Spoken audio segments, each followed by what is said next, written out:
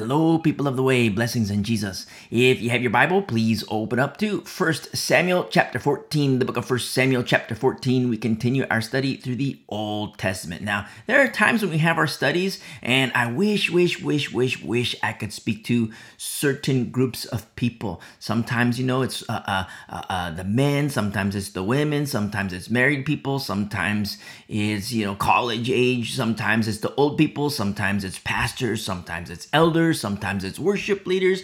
But in this particular study, I wish I could speak to the young people. The young people, my younger brothers and sisters in Christ. Say for my younger brothers and sisters who are under age 20, we'll say. Because remember, if you've been walking with us for a while, you remember our prior studies, how yes, it is absolutely true. The Bible does teach us to honor parents. It's very important. Yes, we have to honor our parents. It is pleasing to the Lord. This is a good thing. But remember, the Bible never teaches us to honor parents more than God. You see? And it's just like Eli the priest. Remember Eli the priest in our earlier chapters here in 1 Samuel? Remember, he honored his sons more than God. Now look, he's dead. You see?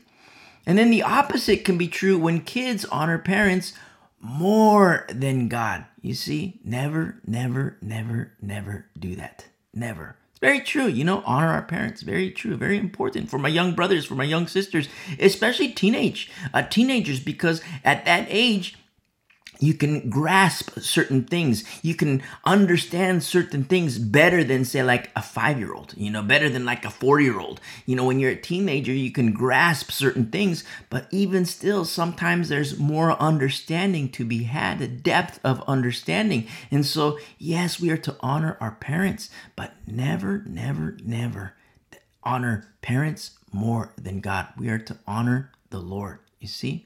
And sometimes parents, they attempt to circumvent honor that is due the Lord, 100% honor due to the Lord, you see. And what happens in those cases, oftentimes, it causes a little one to stumble.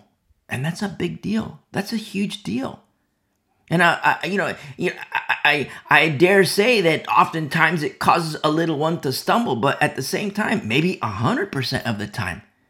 Very important for parents to make sure when you have kids, make sure that your kids, yes, they honor you, but at the same time, never honor you more than the Lord. You see, that's a big deal. And for kids, it's very common for kids to think, that the parents are always right, but that's not the case. That's not always the case. They can be right, but they can also be wrong. And so in this study here in chapter 14 of 1 Samuel, this isn't an encouragement to teenagers exclusively, because we have to include even the littlest of ones, because especially nowadays, as little children are being desensitized into certain evils, and they're spreading. They're spreading rapidly. And so little children, like, 4-year-old, 5-year-old, 6-year-old, when they're teaching sex education to 4-year-olds, little kids have to understand these things as well. You see? And so for my teenage brothers and sisters in Christ, remember the rugby match from our study in Romans? Remember our rugby match? It's not to look down on, the little kids. It's not to look down on them, but to understand that, hey, we're in a rugby match. Young, old, it doesn't matter. We journey together in Christ. You see? And these very present evils that we see today, it's getting worse and worse and worse. And for parents, never, ever usurp the honor that is fully due unto the Lord. Never do that. If you do that, that's not just evil. The door for God's judgment is opened. And that's a door. We have to keep that closed. But as a result of choices, sometimes certain doors become open. You see, and so for parents, if you've taken honor away from the Lord and your kids honor you more than God, listen, I love you, parents. Mama and Papa, I love you, but you need to repent. You need to repent big time, because the door of God's judgment being opened, listen, that's no small thing. It's a huge deal. It's a huge deal. And so for kids, my younger brothers and sisters in Christ, you might be a teenager, you might be younger. If you have parents that they are in fact usurping honor away from the Lord or attempting to, and they're doing that with you, understand what's happening. Understand what's happening. And you still give honor and glory and praise. It's always to the Lord. But then what do? You pray for your parents. Pray for mama. Pray for papa. You see? And be a witness to your parents. And so for teenagers too, teenagers, my younger brothers and sisters, I love you, but don't throw anything in your parents' face. Don't throw it in their face at all. Because remember, you yourself, you cannot be a hypocrite. You cannot be a hypocrite. You see? And as a teenager, you still got a lot of learning to do. You still have more to go in terms of deeper things to understand, deeper things to master. You see? And so why do we bring this up? It's like, wait a second, we're supposed to be in chapter 14. He's talking about, parents and kids and teenagers and little ones. Why do we bring this up? Because remember, you and me in this study in 1 Samuel, we have this pre-knowledge that things aren't going to turn out so well for Israel under the leadership of King Saul. And so last week, remember, we already learned that in King Saul, he already knows that his rule is temporary. And in this marathon, the Lord is still pleading with Saul. The Lord is still pleading with Israel. Very important. If you haven't listened to the study called The Marathon, very important. Go and listen to that study called The Marathon. Very important. Because it's going to help you understand certain things that are happening in this marathon of King Saul, in this marathon of Israel, those who follow King Saul. Very important. And we've seen a little bit already, and we're going to see more of it, where this chasm between father and son, chasm between parent and child, chasm between King Saul and his son Jonathan. Very important to understand. So we give this exhortation to my young brothers, my young sisters in Christ, whom I love. You might be 5 years old. You might be 8 years old. You might be 10 years old. You might be 13. You might be 14. You might be 17. You might be 19. And you too, as a believer, you see like, wow, there's this chasm. There's this, like my mom and dad, they do this, they behave like this. And, there's a disconnect with what you read in the Bible. And it's like, wait a second, the Bible says this and mama's doing that. And the Bible says this and papa's doing that. And sometimes kids, it's very difficult to understand like, well, what's happening? And so last week, we see how Saul, he took credit for something his son did. Remember the battle with the garrison? And we see these certain behavior traits in dear old dad. And we see these behavior traits in King Saul and things that are just off, inconducive with the ways of righteousness. And what's going to happen in King Saul is going to get worse. It's going to get worse and worse and worse. And we'll also see how behavior traits can trickle to children. Behavior traits can trickle into peoples. But behavior traits don't always trickle to children. And we're going to see that in his son Jonathan. And it's kind of a struggle. It's kind of a struggle where you're going to see kind of like Jonathan. He's like, do I honor dad or do I not honor dad? And it's sad because there are major consequences. And these are things that we're going to see played out through the chapters. And, don't get me wrong. If dad himself were submitting to the Lord, if King Saul were submitting to the Lord, it would have made things much easier, so much easier for Jonathan, for his son. Not just easier in terms of having an easy life, but easier in terms of learning the right way, so that his son could know the ways of righteousness. But remember, Papa, he has to make his own choice. You see? Dad's got to make his own choice. And, it's still sad if King Saul, if he makes choices for himself, yes, that's still sad because he's making these choices for himself that are inconducive with the ways of righteousness. But when there are kids involved, you see, a family involved, a people, a nation, a church congregation. Remember, leadership matters. Leadership matters. And so it's one thing if, the leader here in King Saul, it's one thing if King Saul makes these choices that are poor, choices that are not good. It's one thing if he makes those choices for himself. But what about when he has a family? You see? What about when he has a family in submission to him? You see, kids in submission to him. A nation, a people. And you say, oh, that's just Old Testament. Well, it happens with pastors too. You see?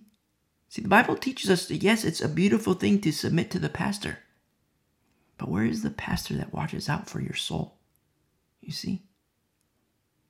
Very important to understand. Or yes, if the leader wants to make these choices, okay, that's bad on him, and it's still sad. But it's amplified many times over. Because the devastation isn't just on him. The devastation is en masse. You see? It's on the people. Look at Korah.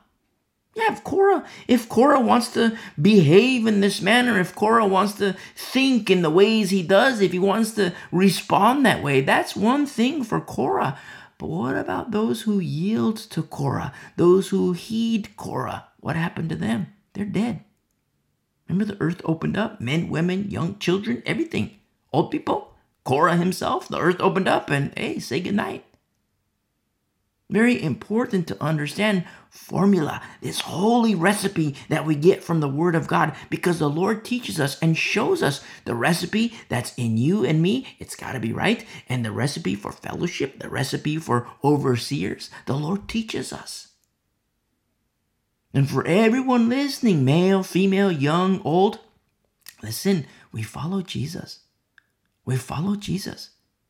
And prophetically speaking, there are many Christs, just as our Lord warned us.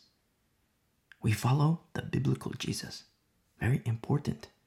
And so let's begin our study here. Now, remember what happened last week in our study in chapter 13. At the end of chapter 13, we see how there was neither sword nor spear found in the hand of any of the people who were with Saul. Remember our study last week, how we ended? But they were found with Saul and Jonathan, his son. And the garrison of the Philistines went out to the pass at Michmash. That's where we ended last week, where we're at the precipice of battle. We're at the precipice of battle. A garrison of the opposing force, they assemble. They're at the pass of Michmash. And, not to get ahead of ourselves too much, but let's look at, here in verse 2. We're going to start in verse 2 in 1 Samuel chapter 14. 1 Samuel chapter 14, verse 2. We're just going to start there just for a moment.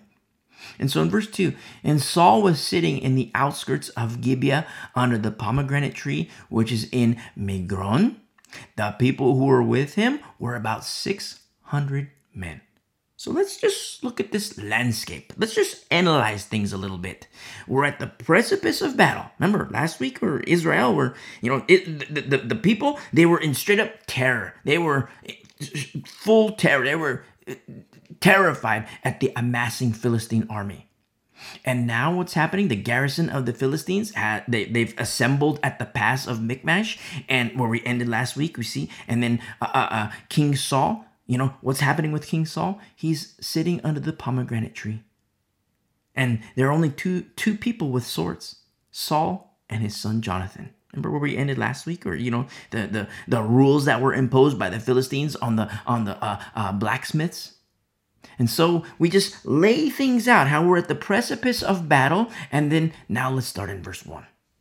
Now it happened, verse 1, now it happened one day that Jonathan, the son of Saul, said to the young man who bore his armor, come, let us go over to the Philistines' garrison that is on the other side. But he did not tell his father. Now remember, Jonathan, last week in our study in chapter 13, Jonathan was already victorious in the last battle with the garrison, something that his dad took credit for. Remember the certain behavior traits, like, wow, that's a little bit off. And in the ways conducive with righteousness, that's a little bit off, King Saul, where he takes credit for his son's victory. But now there's another garrison of the Philistines, and this time it's a secret mission. It's a secret mission. He's not Jonathan. He's not telling his dad. And remember, his dad is king. He's not telling. He tells his armor bearer, "Hey, let's go." Yeah, and I like that. I like that a lot. Why? Because two-man team. That's it. Nothing huge. Nothing like grandiose. It's just, hey, you and me. Let's go handle business. You see? And so we get to verse 2 here. And Saul was sitting in the outskirts of Gibeah under a pomegranate tree, which is in Migron. And the people who were with him were about 600 men. So we get this overlay, this what the landscape of, certain things that are happening. Now let's look at verse 3. Ahijah, the son of Ahitub, Ichabod's brother. Remember, we have this lineage where we studied. Remember Ichabod, where in the previous chapters we've seen. Remember Ichabod, the son of Phinehas. Remember Phinehas, the son of Eli. Remember Eli the priest, who honored his sons more than the Lord. The priest in the Lord's priest in Shiloh was wearing an ephod. But the people did not know that Jonathan had gone. Remember, it's a secret mission. The two-man team. It's on the down low. They didn't reveal, hey, we're gonna leave the camp and we'll be back in a little bit. No, they just took off. And so we see in verse 14, or in verse 4 here, chapter 14, verse 4, between the passes by which Jonathan sought to go over to the Philistines' garrison, there was a sharp rock on one side and a sharp rock on the other side. And the name of one was Bozez, and the name of the other was Senah. Now, remember where we ended in chapter 13, the Philistine garrison? They're at the pass of Michmash. And so Jonathan, he's now going to them, him and the armor bearer, two-man team, just two people. Jonathan, armor bearer. And it's a mountainous region, and there's a mountainous passageway. And how it translates in the Hebrew is it's a sharp rock here. It's how it translates. It's like a sharp cliff. A sharp cliff. And one side is called Bozez, the other side is called Senah. Now look what happens in verse 5. The front of one faced northward, opposite Michmash, and the other southward, opposite Gibeah. So picture like a diagonal valley, you see, and not like a valley with a small slope on the sides. Remember, it's a steep cliff of rocks. Straight up like, just major cliffs, but you see like this little valley, and you see that one direction is pointed northward, the other is southward. And so, remember, we're in close proximity to the garrison of Philistines. And that's an understatement. We're very close. We're super close. We're ultra close to the garrison of the Philistines. And it's just a two-man team. King Saul, no, he's at, with the pomegranate tree. You see? And so this two-man team, Jonathan just straight up said, hey, let's go handle business. Let's go on our recon. Let's go recon. And so you have this two-man team. And then you see in verse 6, look what happens here. Then Jonathan said to the young man who bore his armor, come, let us go over to the garrison of these uncircumcised. It may be that the Lord will work for us, for nothing restrains the Lord from saving by many or by few. I like Jonathan. By few. You see? Now remember, Jonathan, he's not speaking to like a vast military force. He's not speaking to like, a battalion of people. No, he's speaking to his armor bearer. You see? Just two people. Jonathan and his armor bearer. Just the two. And there's certain unknowns here too, because Jonathan he says flat out, he just says, it may be that the Lord will work for us. You see, it may be that the Lord will work for us. Now, what he says, to the very best of war tacticians, it's foolishness. It's foolishness. To the very best of combat tacticians. But what Jonathan speaks is true. What Jonathan speaks is true. Because the Lord can absolutely save by many or by few. Now, remember, in the Old Testament, we kind of touched on this last week, and even in our Sunday study, it just so happens, where we see sword of the flesh, but as New Covenant believers, we also see sword of the Spirit. See, it's very important to understand in light of who has weapons here in 1 Samuel chapter 14, because the weapons are with Saul and Jonathan. Remember, there was the restrictions placed by the Philistines and the restrictions placed on the blacksmiths. You see, not to arm the Hebrew people, because if they were armed, they would be a threat on the Philistines. You see? So there were rules imposed on the blacksmiths. Hey, don't make their weapon. You can, sharpen tools and stuff, but hey, swords, spears, no, don't make that for the Hebrew people because it would be a threat on the Philistines. You see? And so, the ones with weapons are Saul and Jonathan, and then also, Jonathan here in on this recon mission, it's Jonathan and the armor bearer, just two. And so Jonathan says, "Hey, let's go to the garrison." Remember, there's this unknown. It might be that the Lord will work for us. Now, you'd think the armor bearer was, hey, you're crazy. Jonathan, you're out of your mind. We're outnumbered. We're just two people. Hey, let's go back to the camp. You would think that the armor bearer would say that. But look what happens in verse 7. So his armor bearer said to him, "Do all that is in your heart. Do all that is in your heart. Go then. Here I am with you according to your heart." It's so beautiful. So beautiful. Now, it's very true. It's very true that it is dangerous to follow hearts. Because remember, the Bible does tell us the heart is desperately wicked. The heart of man is wicked. That's what the Bible teaches us. But what happens when a heart is so rendered to the Lord? What do you think is inside of that heart? I mean, if you and me, say you and me, we were to go back in time, we get in my time machine, you and me, we get in my time machine, we go back in time, and we meet a pastor by the name of Jimenez. "Hey, Jimenez, how you doing?" He says, "Hey, nice to meet you." "Hey, I'm a pastor," he tells us. And we say, "Okay, you're a pastor. We're going to submit to you because the Bible says we submit to the pastors. We're going to submit to you, Pastor Jimenez. We're going to submit ourselves to you, Pastor Jimenez." And then Pastor Jimenez says, "Hey, you know what? Let's go do this." Now, if we were to say, "Hey, we're with you, Jimenez.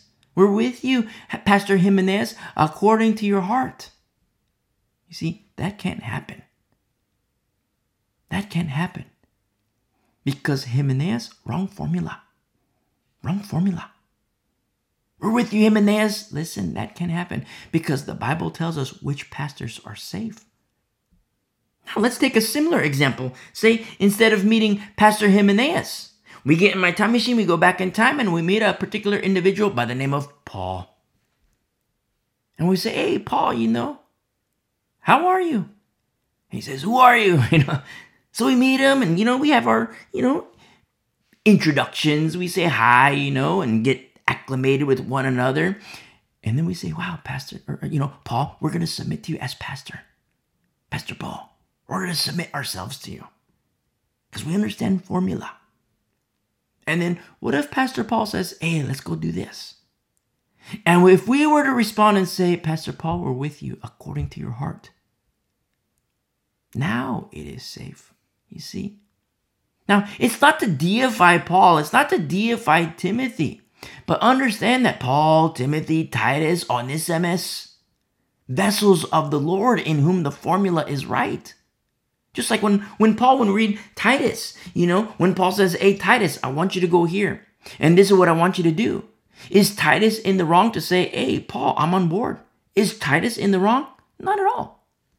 Because we look at the formula, that holy recipe. We look at the formula of Titus, that holy recipe, and we see a work of the Lord, you see. Not a work of Paul, not a work of Titus, not a work of Timothy, a work of the Lord. The humans, they're vessels. They're vessels, you see. And so you and me, if we were to say, "Hey, Pastor Jimenez, according to your heart, hey, we're on board." No, that's dangerous. That's dangerous for you and me. That is wrong. That is disobedience. Why? Hey, Jimenez, crazy town. You see, he's straight up crazy town. But if we were to say, "Hey, Paul, we're on board." We're on board. Are we in the wrong? No. Why? Formula's right. That holy recipe. You see? Is it a work of Paul? No, it's a work of the Lord. The humans, just vessels. That's it. Just the vessels. Conduits. That's it.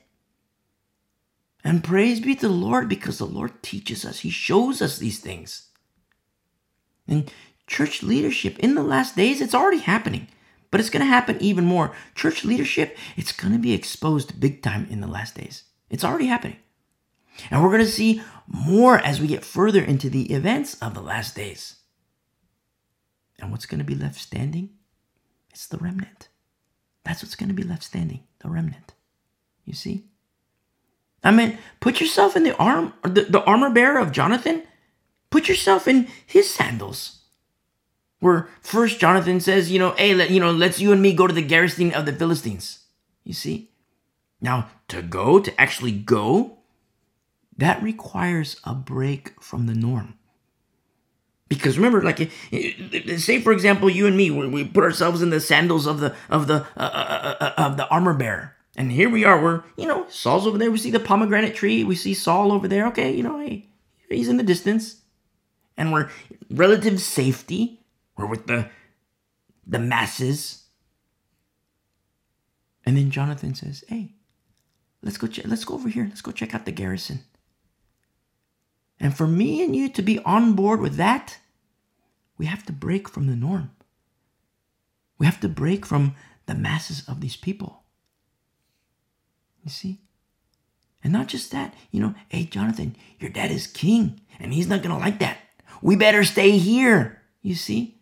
And now what we see with the armor bearer, we see this, and not just the armor bearer, but with Jonathan too, but he's kind of for this particular passage, we kind of see like a shift in leadership.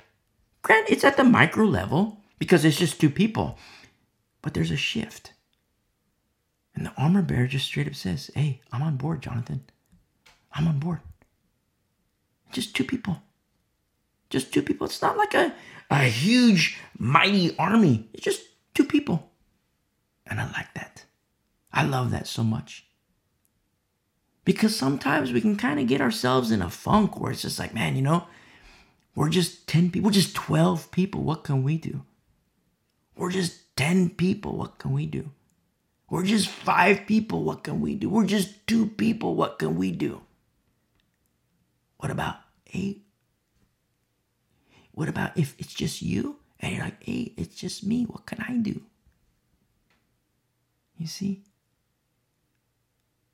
But that's the wrong way of thinking. Because when our focus is on the Lord, it's like, wow, Lord, what is impossible for you? I'll give you the answer, nothing. Because, the Bible says it's impossible for God to lie. What is impossible for the Lord? You see? Wow, we're just 12 people. That's nice. What's impossible for the Lord? We're just 5 people. Okay. What's impossible for the Lord? We're just 2 people. What's impossible for the Lord? And so it's so beautiful and hardcore to see like the armor bearer here just, hey, I'm on board according to your heart. And that's very, very, very, very dangerous. Very dangerous to say to somebody, hey, let's go. According to your heart, let's go. And we look at Hymenaeus, Pastor Hymenaeus. Hey, according to your heart, I'm on board. Let's go. No, we're in the wrong when that happens. Why? Hymenaeus, wrong formula. He calls himself pastor. He's got the pastor parking spot, all these things. Hey, but wrong formula. You see? But then Paul says, hey, let's do this. Hey, according to your heart, Paul, we're on board. You see? Why is that safe? They say the exact same thing. Both are pastors. You take Hymenaeus, you take Paul. Both are pastors. You see? But they both say the same thing. Hey, let's go do this. They both are pastors. They both say the same exact thing. Hey, let's go do this. But when you and me say, hey, Hymenaeus, we're on board. Pastor Hymenaeus, Pastor H, we're on board. We're disobedient. Why? Wrong formula. The Bible doesn't say. The Bible says, Hymenaeus, wrong formula, do not submit. You see? But then for Paul, we say, hey, we're on board. Why? Look at the heart of Paul. Look at his heart. Crucified with Christ. Crucified with Christ. Remember, that's Paul that says that.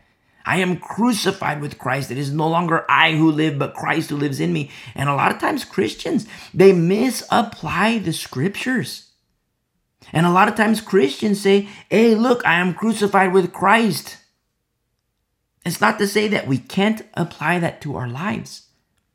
But in order to be crucified with Christ, we got to be dead. You and me, we got to be dead. We got to reckon the old man dead. We got to reckon the old woman dead. If you're my younger brothers and sisters in Christ, we got to reckon the old boy dead. We got to reckon the old girl to be dead. And when that happens, then you are crucified with Christ as we carry our cross, the very instrument of death. You see? Sometimes you see Christians, oh, look, I'm crucified with Christ. Come on, let's go get baked tonight. I'm crucified with Christ. Let's go to the strippers tonight. I'm crucified with Christ. Let's go to the casino tonight. Hey, I don't see crucifixion, brother. You want to go to the casino? I don't see crucifixion, sister. You see? And so we look at the heart of Paul. And for you and me, getting my time machine, for you and me, and it's like, hey, Paul, we're on board. It is safe, you see? And we see an Old Testament example of that here with Jonathan, where Jonathan's like, we see this breakaway from Papa. We see this detachment from his dad, King Saul. You see? And for the armor bearer, you see a shift in leadership because the armor bearer could say, hey, Jonathan, we're not on board because, hey, I got to submit to the king. But we see this shift in leadership. It's like, wait, Jonathan, hey, I'm on board. I'm on board. Remember these behavior traits that we see in King Saul? It's like, wait, that's off. For him to take credit, like, well, that's off. And we've seen it already, and we're going to see it even more. We're going to see it progress exponentially. These behavior traits of Saul, and you're going to see an Old Testament example, you're going to see Saul quench the spirit. You're going to see Saul quench the spirit. You're going to see Saul extinguish the spirit of the Lord. Remember, he has a couple chapters ago, he has the spirit. The spirit of the Lord is with him. But we're going to see him quench the spirit, extinguish the spirit. And as that happens, you're going to see these behavior traits along the way, like, hey, that's off. Hey, that's off. And then you're going to see the shift in leadership of like we see here, the armor bearer saying, hey, I'm on board. I'm on board with you, Jonathan. You see, very important to understand what's happening here, especially as we understand formula, that holy recipe. And so in verse 7, his armor bearer said to him, do all that is in your heart. Go then, here I am with you, according to your heart. So beautiful. Just 2. That's it. I'm with you. All that is in your heart, here, I'm on board. Here I am. I'm with you, according to your heart. And Jonathan, in verse 8, Jonathan said, very well, let us cross over to these men and we will show ourselves to them. I mean, you talk, for my Hebrew friends, you talk about chutzpah. That's an understatement. That's a major understatement because, look at the plan. The plan isn't like, okay, we're going to go sneak over here. We're going to go on a recon mission and we're going to low crawl over here, No, it's just straight up, we're going to show ourselves to them. You see, in verse 8, let us cross over to these men and we will show ourselves to these men. And again, the armor bearer could be like, nope, hey, we do that, we're going to die. As soon as we reveal ourselves, we're going to get an arrow right in the chest. And the armor bearer could be like, nope, I'm out, eject, I'm out, abort mission, I'm out of here. You're crazy, Jonathan. No, but that doesn't happen. So beautiful. Because the armor bearer, hey, I'm with you. I'm on board. Just 2. I'm with you. And so look what happens here in verse 9. If they say and this is Jonathan speaking, if they say thus to us, wait until we come to you, then we will stand in our place and not go up to them. In verse 10, but if they say to us, come up to us, then we will go up. For the Lord has delivered them into our hand, and this will be a sign to us. Remember verse 6. Jonathan just straight up says, nothing restrains the Lord from saving by many or by few. Remember our Sunday study? It just so happens. Where Jesus straight up tells the disciples, whatever you ask, hey, it's yours. Whatever you ask, it's yours. You see? and we understand formula. Holy formula, that holy recipe. In our Sunday study, we even reflect back to our study in James, how James says, hey, speaking to Christians, hey, you ask, but you don't receive because you ask amiss. The problem's not the Lord. The problem's not the prayer. The problem, it's you guys. You adulterers and adulteresses, James says to Christians. Wrong formula. That's why you don't receive. That's why you ask and have not. That's why you ask and don't receive. So the problem's not the Lord. The problem's not prayer. The problem's you. You see? That's what James says to Christians. And just as we see with King Saul, well, wow, that's off. Remember last week in chapter 13, it's like, that's off. We also see something different about Jonathan, his son. Yes, his dad is King Saul. And yes, he has a DNA profile that links him to a carnal lineage. But that's outside of Adam. I mean, that's according to Adam.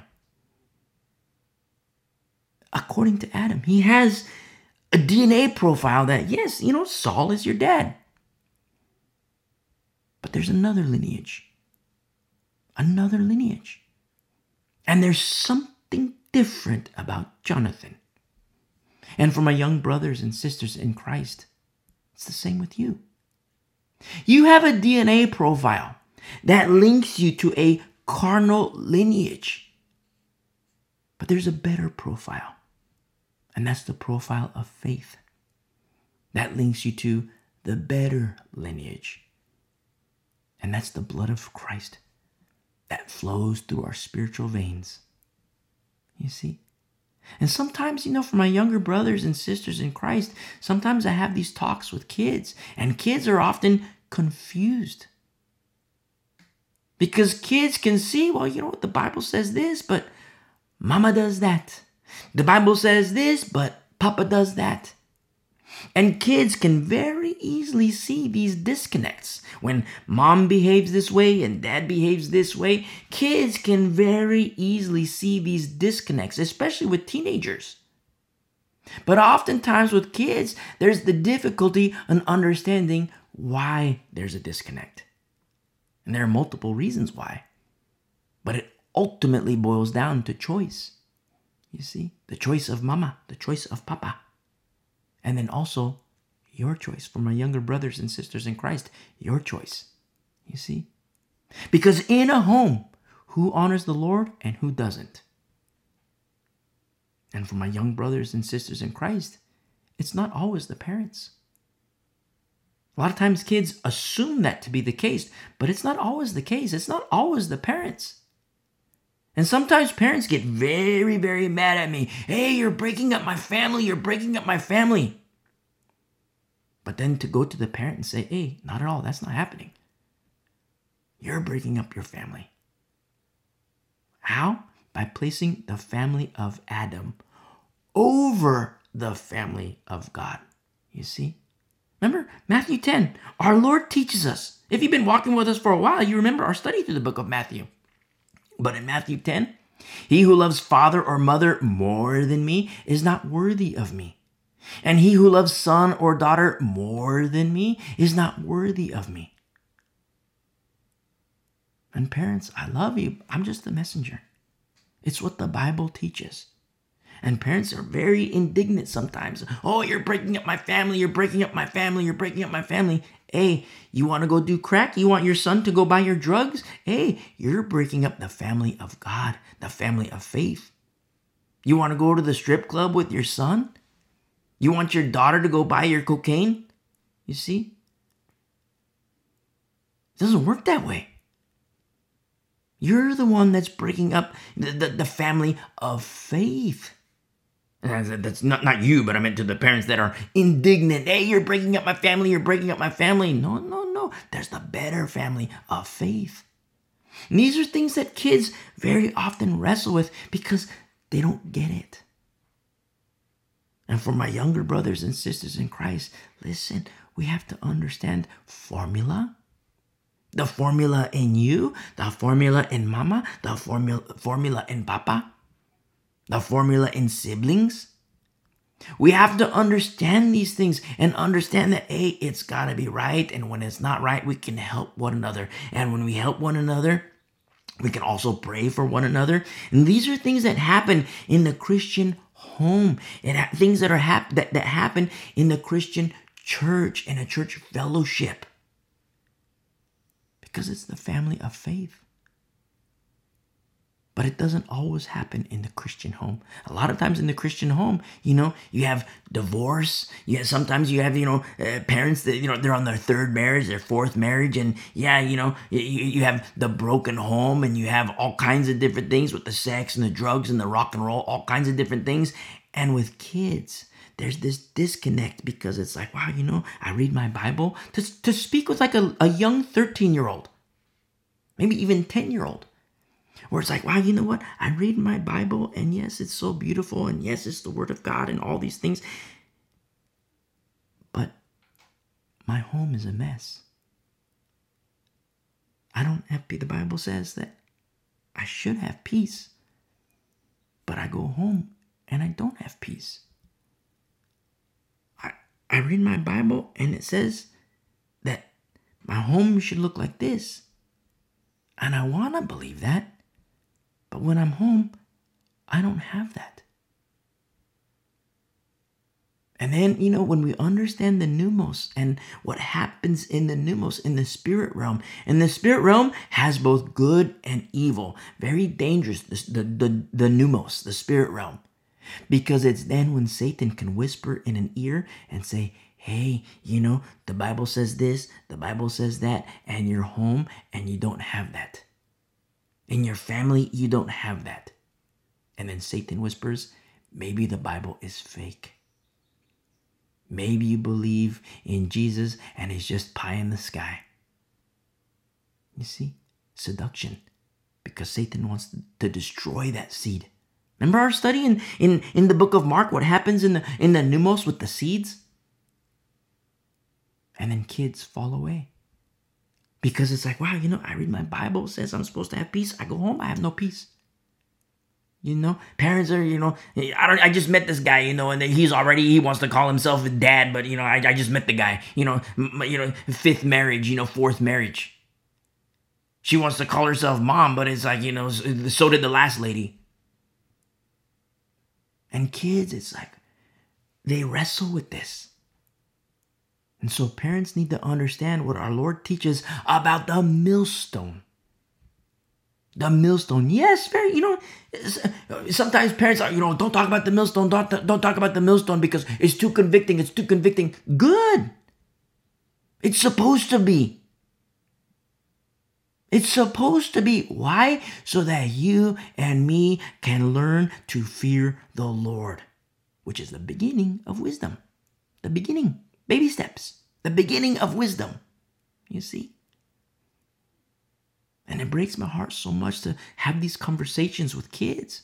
Especially the teenagers, because teenagers, if you're my young brother, my young sister in Christ, 15, 16, 17, you have a certain level of understanding, which is, far deeper than when you were 5 years old.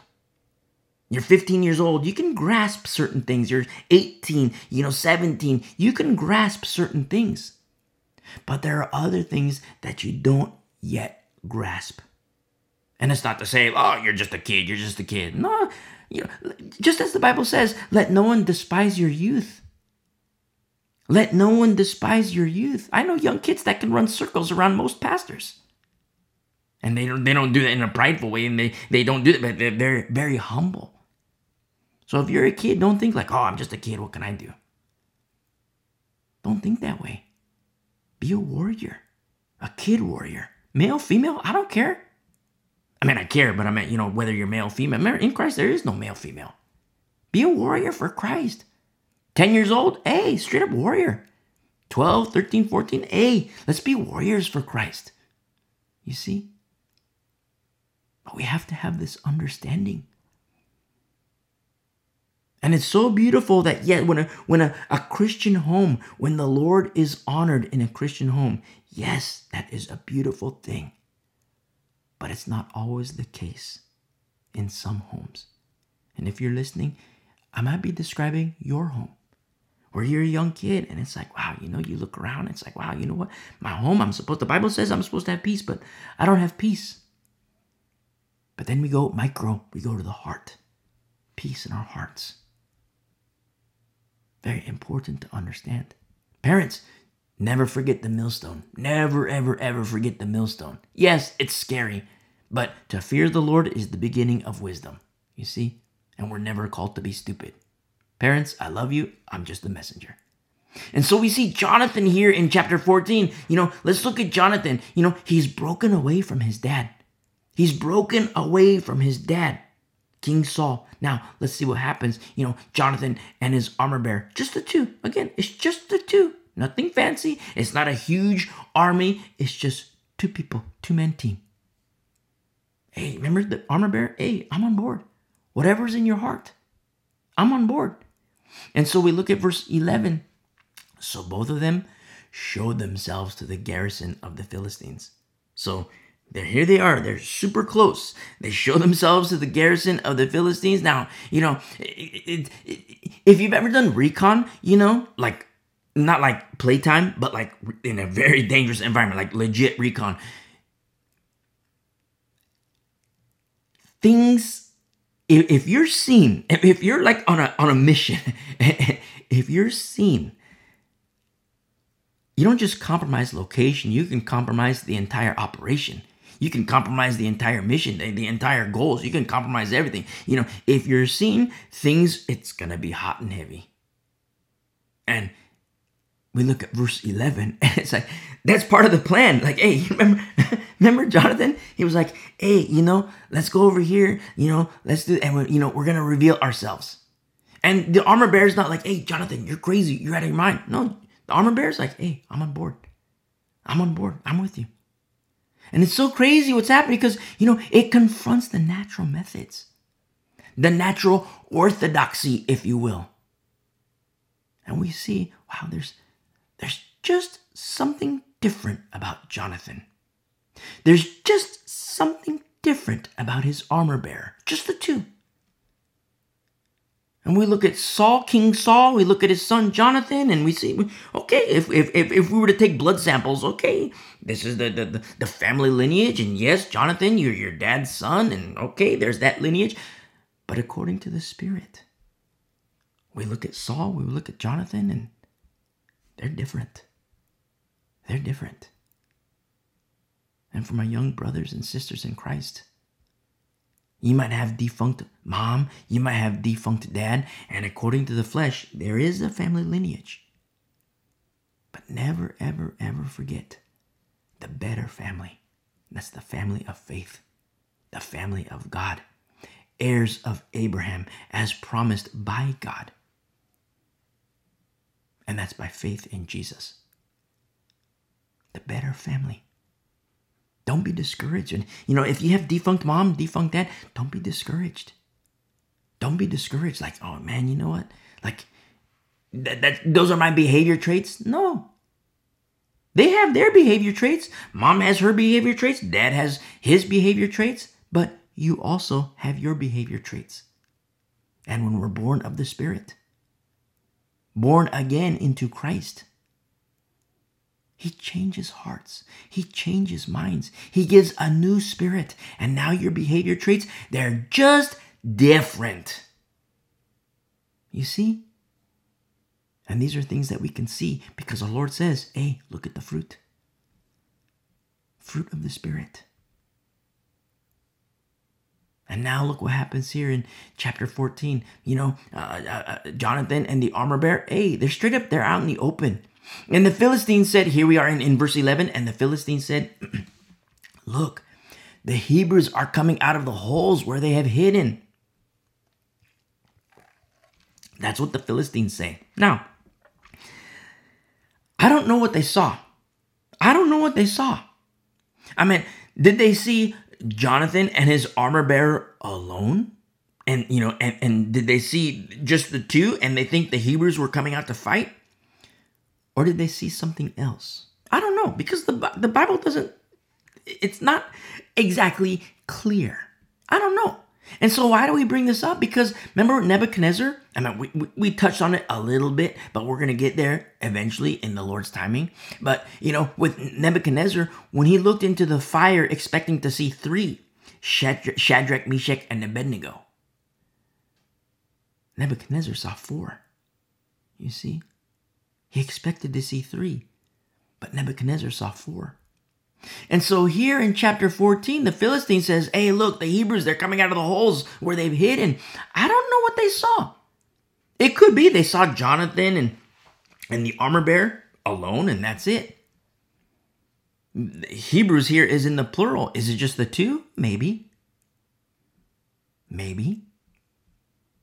But I don't know. Maybe they see something different. We get to verse 12 here. Then the men of the garrison called to Jonathan and his armor bearer and said, come up to us and we will show you something. Now, just so you know, for me, I have to be very careful here. I have to be very careful. I'll tell you why. I used to have a carnal excitement. Back in my BC days, I used to have this excitement with fighting. I liked it.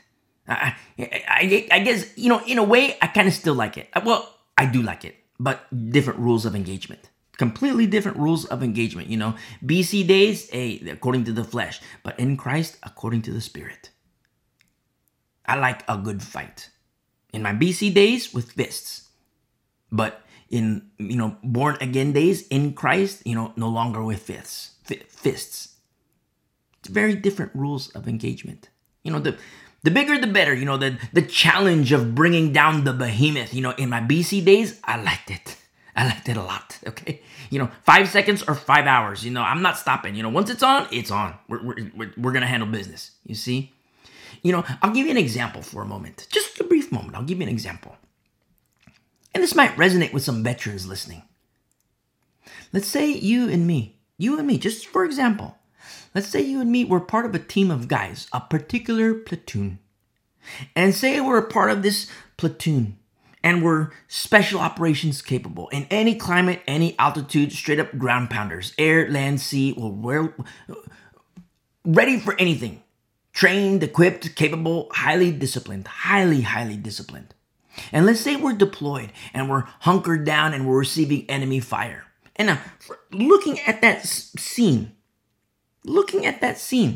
it has the appearance that we're losing. As though the opposing force has the upper hand, because there we are, we're taking enemy fire. Now, most people, they'd be straight up terrified in this situation. They would be terrified to be in that situation. But remember, we're different. We're highly disciplined, and we're just waiting for the signal.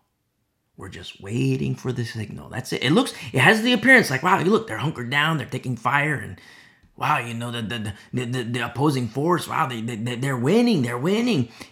But we're just, highly disciplined, and we're just waiting for the signal. And some of you old school guys, different era of warfare, you remember the old pricky radios, those old school radios, and you remember that distinct sound they make, the scratchy audio. I love those old radios. And then the signal comes, the transmission on the radio. Hey, cleared to engage. And now it's time. We got to handle business. Weapons hot. Now, forgive me for speaking in this manner. It seems to be carnal to even speak in this manner, but there are absolutely similarities according to the Spirit. And these are things that we see in the book of Acts.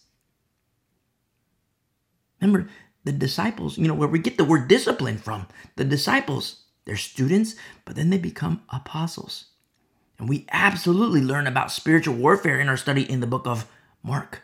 Spiritual warfare. And we see the learning aspect of spiritual warfare. But then we see the actual spiritual warfare. I mean, we've seen it in the book of Acts, or in the book of Mark, but we see it hardcore in the book of Acts. Why? Because we see the acts. Very important to understand.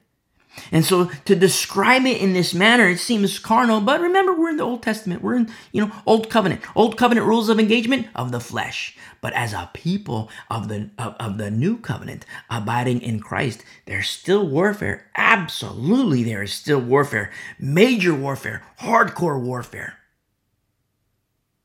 But we don't fight according to the flesh. We fight according to the Spirit. You see? This is why we speak of the good deadly.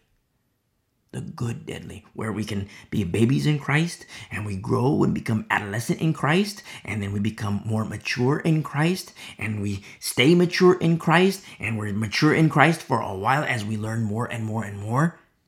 But then there's like the next tier, which is like straight up deadly, the good deadly, straight up warriors for Christ. The likes of Paul, warrior for Christ. Chloe, warrior for Christ. I'm so in love with Chloe. She's hardcore. Timothy, Lydia, Titus, Priscilla. These are deadly people. Deadly people. The good deadly. They don't fight according to the flesh. They fight according to the Spirit, under the very specific rules of engagement of the New Covenant. And the Lord teaches us how to fight this kind of fight.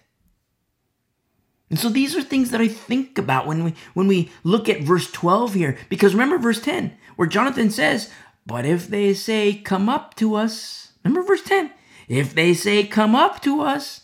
And then we see in verse 12, what do they say? Come up to us. And for me, that's when I think of that radio. The old, you old codgers, you old veterans, those old school radios. The big heavy package where you remember those old, the big antenna you fold down. Those, you remember that signal on the radio, cleared hot, cleared to engage. That's what I think about. Like in verse 10, if they say come up to us, verse 12, come up to us. It's like, wow, you know what? Cleared to engage. Roger that. Look what happens here. Jonathan, here in verse 12, Jonathan said to his armor bearer, come up after me, for the Lord has delivered them into the hand of Israel. Wow. Just a two-man team. Just a two-man team. I don't know, what the Philistines saw. I don't know if they saw just Jonathan and his armor bearer, or if the Lord revealed himself, or if angels revealed themselves. I don't know. But we can't say for certain that they saw just two, because Hebrews is pluralized here in the plural, and it could just be okay. Plural is just two. It could be.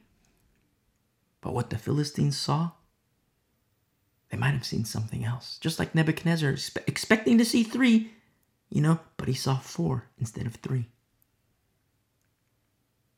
And so in verse 13, cleared to engage in verse 13, and Jonathan climbed up on his hands and knees with his armor bearer after him. I love these two so much. I'm so in love with these two, because it's not a huge mighty force in terms of numbers, but just two people. And for the armor bearer to say to Jonathan, hey, I'm on board. I'm on board. Don't forget, there's a break from the king. They break away from King Saul. Jonathan has broken away from his dad. And yes, we can take blood samples. We can take blood samples and Saul and Jonathan and match the DNA. But we can take another sample and see, wait a second, these two are different. Jonathan is different from his dad. A DNA match of the flesh and a DNA difference of the spirit. You see? Again, for my younger brothers and sisters in Christ, especially the teenagers. Because teenagers, you can identify certain things about behavior traits. You can discern behaviors that don't line up with the Bible. And you can discern that, hey, something's wrong with mom. Hey, something's wrong with dad. Listen, I love you. I love you. I love you. I love you. My younger brothers, my younger sisters in Christ, I love you. And if that's the case, you have to discern this. You're just like Jonathan in that regard. A breakaway. You see? You have a DNA match according to the flesh. But according to the Spirit, there is no match. You see, because you're different. And you're set apart for the Lord. Very important to understand. And sometimes I do have these conversations with kids. Young kids, sometimes, 10 years old, 9 years old, 12 years old, 15, 17 years old. And they wrestle with these things. Wow, I read my Bible, and the Bible says this, but then my home is a mess.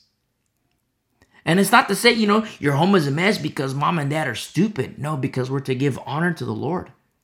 Honor to parents. But honor to parents is never more than honor unto the Lord. It's to say, hey, you know what? This disconnect you see is because mom and dad, they are disobedient to the Lord. And yes, it is foolishness.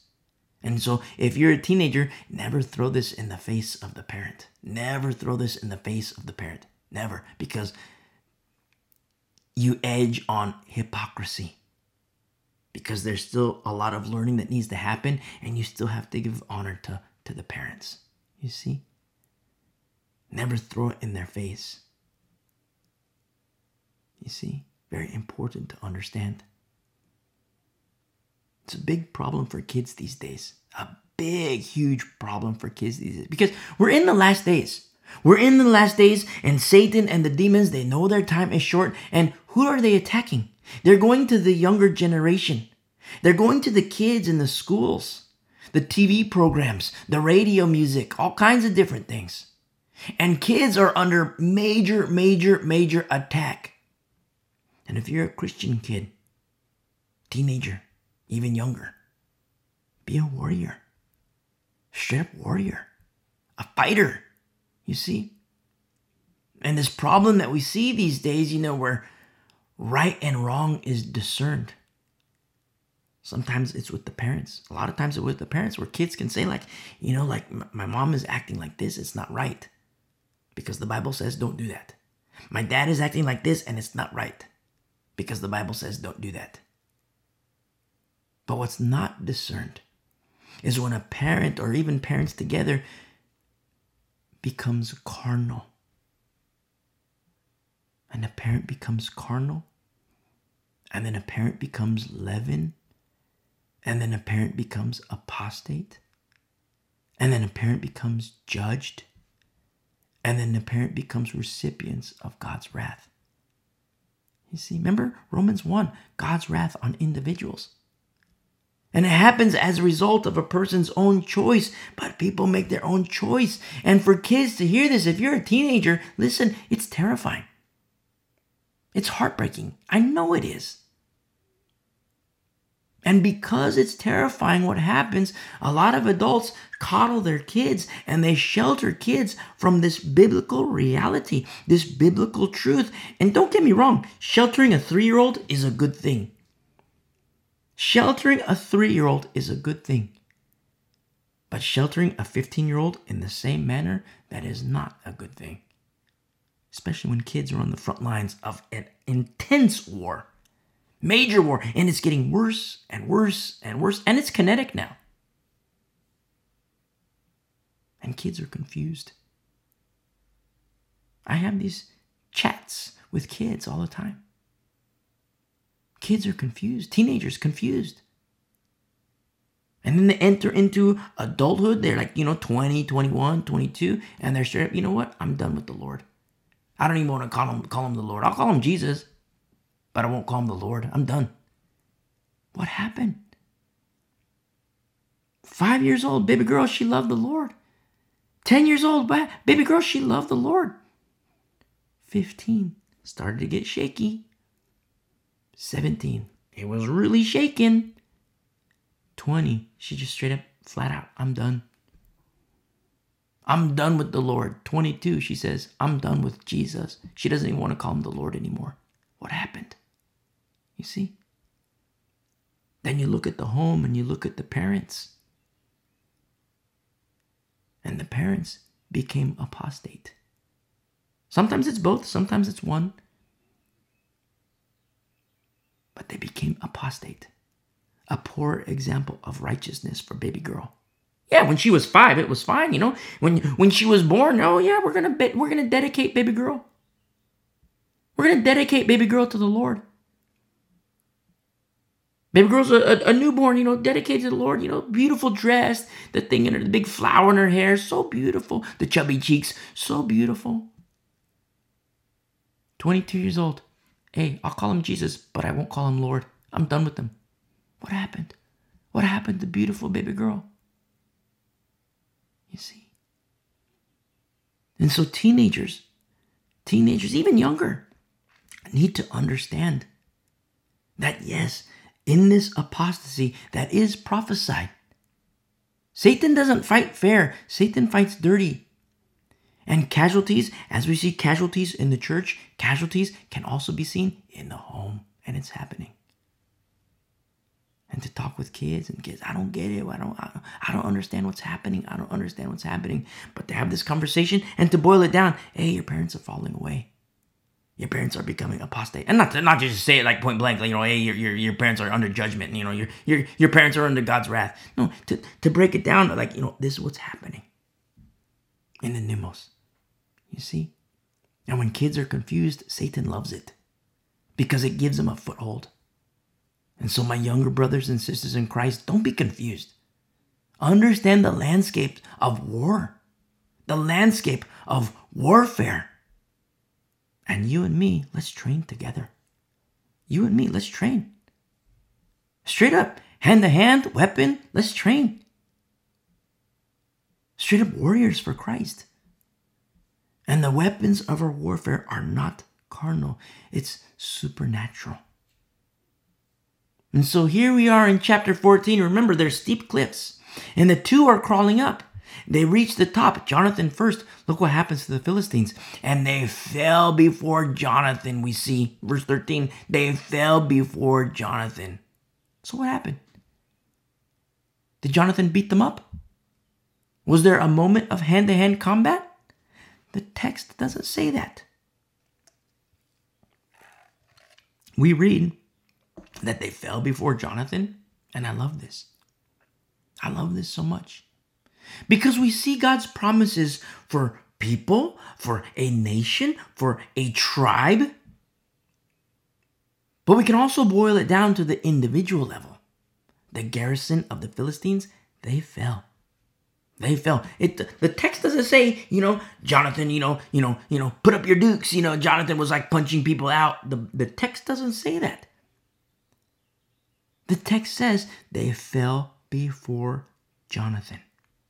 And so Jonathan crawls up the cliff, reaches the top, the garrison falls, and now the armor bearer reaches the top too. Look what happens at the end of verse 13. And as he came after him, the armor bearer killed them. You see, look at this beautiful two-man team. It's not like a mighty army. It's not a mighty force. It's not like, thousands and thousands and thousands of people. No, just two. The faith of Jonathan. The faith of Jonathan to say to his armor bearer, nothing restrains the Lord from saving by many or by few. And also the faith of the armor bearer to straight up say, hey, I'm on board. Jonathan, you want to handle business? Armor bearer, hey, let's go handle business. I'm on board. And the Philistine garrison falls. And it's the armor bearer who kills them. The armor bearer. Now remember, there were restrictions on the blacksmiths imposed by the Philistines.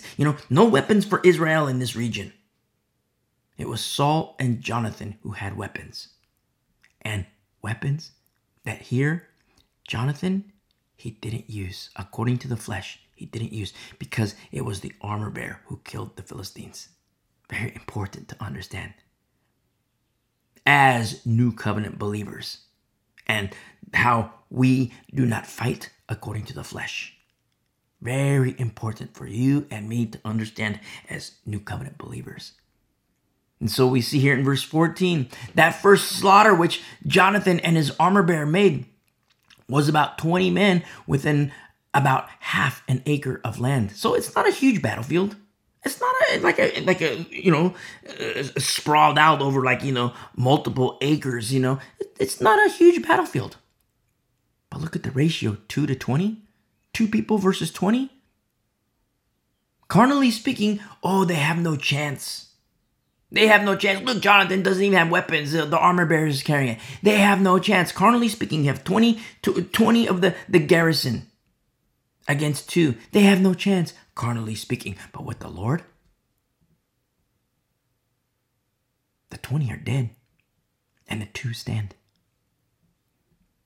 We see here in verse 15, and there was trembling in the camp, in the field, and among all the people. The garrison and the raiders also trembled, and the earth quaked, so that it was a very great trembling. Now, in verse 16, now the watchmen of Saul and Gibeah of Benjamin looked, and there was the multitude melting away, and they went here and there. So now we get a picture. We're back in the camp with Saul, and they can see now, hey, something's happening. The watchmen observe the Philistines from a distance, and they can see the multitude, they're straight up melting away. In the Hebrew, translates as they're fainting or becoming faint of heart.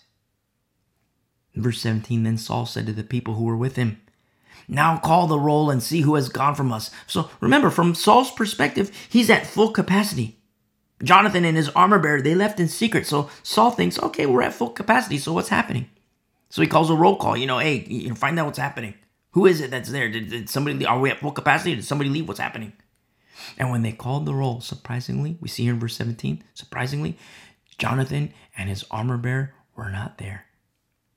And Saul said to Ahijah, bring the ark of God here, for at that time the ark of God was with the children of Israel.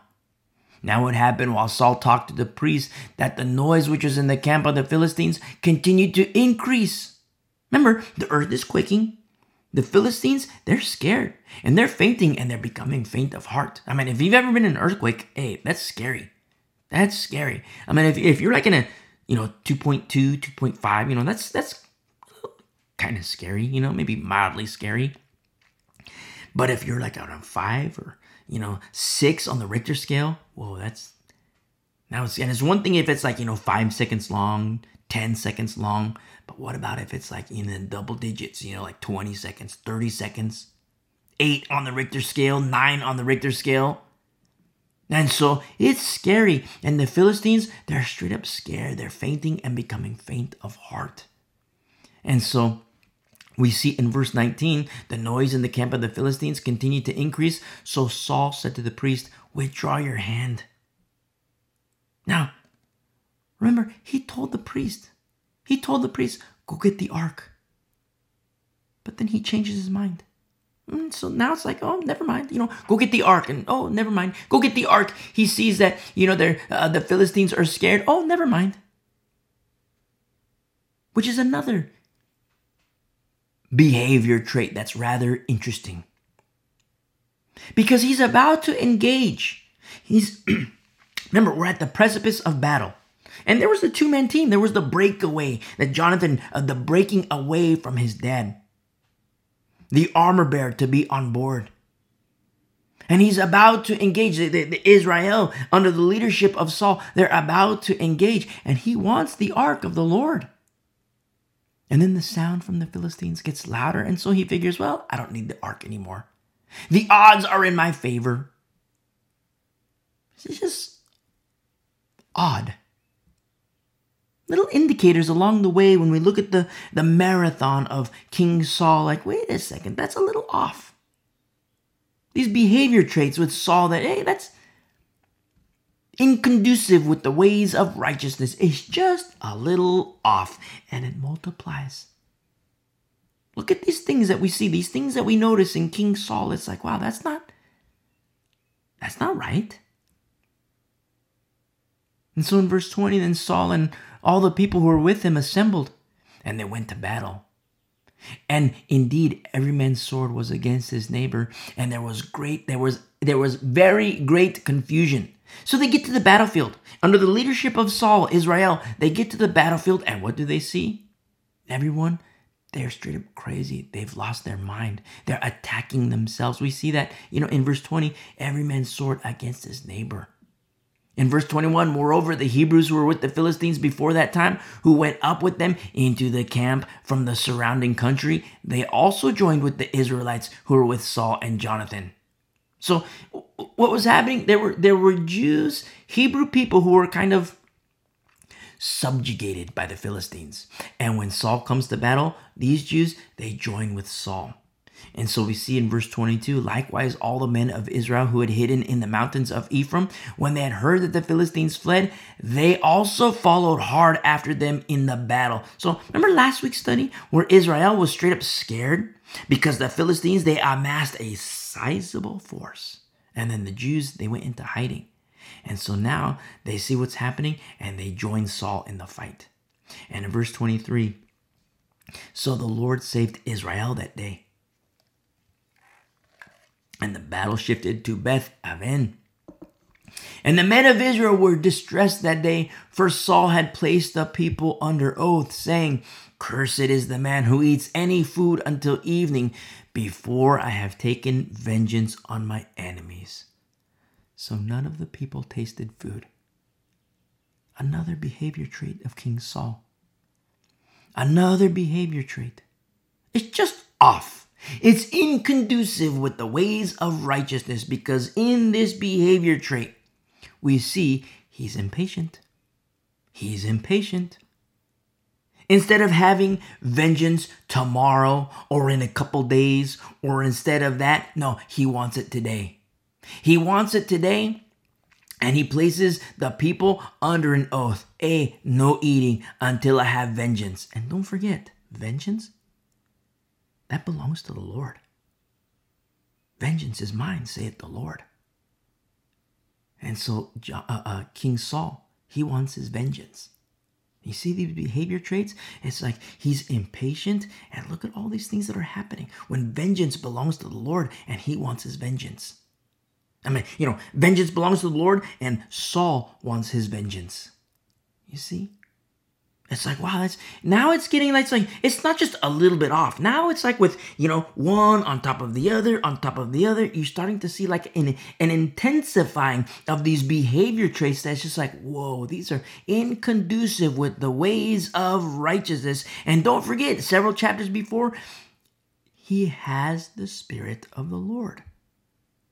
And as he's making these choices with these behavior traits of his, he's making these choices, we're seeing him quench the Spirit. We're seeing him extinguish the Spirit. You see? And he places the people under an oath. No eating. No eating until I have my vengeance. And that, you could say, well, it's no big deal if the fight is over in 30 minutes. It's no big deal. But, in excess of 30 minutes, the longer the fight, an hour, 2 hours, listen, human bodies, they're going to want calories. They're going to want sustenance, or they become famished. And that's what's happening in Israel, with the people, with Israel. That's what's happening. They're becoming distressed. You see, in verse 24, the men of Israel were distressed that day, for Saul had placed the people under oath, saying, cursed is the man who eats any food until evening, before I have taken vengeance on my enemies. So what did they do? None of the people tasted the food. None of the people tasted food. And in verse 25, now all the people of the land came to a forest, and there was honey on the ground. And the people had come into the woods. And when the people had come into the woods, there was the honey dripping, but no one put his hand to his mouth, for the people feared the oath. Now, that had to be torture. To be starving and then to see the honey dripping and not eat any. That had to be torture. But then what blows me away, it's the reason why. The reason why they're not eating. They feared the oath. And don't get me wrong, it's good that the people are honoring their oath. But why is the oath even there? Why is the oath even there? Was it to honor the Lord? Or was it the vanity of the king? Was it the vanity of King Saul? You see? And we can look at this and be like, well, okay, that's just the Old Testament. But understand, listen, we see this in the New Testament too. We see it even still today. The vanity of leadership, the vanity of pastors, such as in the Old Testament, Alexander and Hymenaeus. And we see it today, the vanity of pastors. Pastors who stand at the pulpit, oh, if you want to be a part of what God is doing, then you'll tithe this much. You'll serve over here. You'll serve over there. And the whole time is to support a pastor's vanity. You see? Nothing new under the sun. Leadership matters. The formula's got to be right. What about the pastor who straight up says, I don't want you to do anything? What about that pastor? I don't want you to do anything. Just sit down, listen, and follow along in your Bible, and let's let the Lord do a work in our hearts. Where are those pastors? Remember Paul in Romans? Remember Romans? That's the study through the book of Romans. Present your body a living sacrifice, which is your reasonable service. Imagine that. Imagine that, where you and me, say we're baby Christians, and we go to a pastor. Hey, pastor, what do we want to serve the Lord? What do we do? Hey, pastor, we want to serve the Lord. What do we do? What do we do? We don't know what to do. We're babies in Christ. We're new believers. What do we do, pastor? We want to serve the Lord. You know how many pastors would say, well, you know what? Move this furniture over here. Oh, why don't you go clean the bathroom? Why don't you go do this? Or why don't you go pass out flyers in the neighborhood? Why don't you go do this, that, and this, and that? And sometimes they'll even give a guilt trip. Well, if you want to be a part of what the Lord is doing, you want to serve the Lord, okay, hey, put $100 in the offering plate. But where are the pastors who say, do nothing? You want to serve the Lord? Do nothing. You want to serve the Lord? Do nothing except this. Present your body a living sacrifice. Where are those guys? That's what I want to know. Where are those guys? Pastor, we want to serve the Lord. We want to serve. You and me, we're baby Christians. We're baby Christians. Pastor, we want to serve the Lord. We don't know what to do. We want to serve the Lord. You know how many men will say, well, if you want to serve the Lord, here, put an extra $50 over here. Why don't you, go and clean the toilets? Why don't you go vacuum the floor? Why don't you do this? Why don't you do that? But where are the pastors that say, hey, do nothing except present your body a living sacrifice? And like, wait a second, what are you talking about, living sacrifice? What does that mean? Sit down, listen, and let's study the Bible together. And let's let the Word of God show us what sacrifice is. You see, where are those guys? Where are the pastors who reject vanity? And where are the pastors who exalt the Lord? You see? Because we could look at this and be like, well, it's just Old Testament, no big deal. We are a new covenant people. But in the Old Testament, the Lord shows us, the Lord teaches us. Remember what Paul says? The things of old were written for our admonition, you see, for our warning. And we see here in verse 27, so that, or don't forget, in verse 26, no one put his hand to his mouth, for the people feared the oath. Because remember, there was, in verse 26, there was the honey dripping. I love that, because it's not just, when the people had come into the woods, there was the honey. No, the Bible says there was the honey dripping. Picture that. You're like, we're famished. We're just like straight up warfare. It's getting late, and we've just been in like intense fighting, intense warfare. And it's not just, okay, look, there was the honey. No, the Bible says there was the honey dripping. It's like, whoa, that's torture. That's torture. And what happens here in verse 27? But Jonathan had not heard his father charge the people with the oath, in verse 27. Therefore, he stretched out the end of his rod that was in his hand and dipped it in a honeycomb and put his hand to his mouth, and his countenance brightened. Very interesting what we see here. His countenance brightened.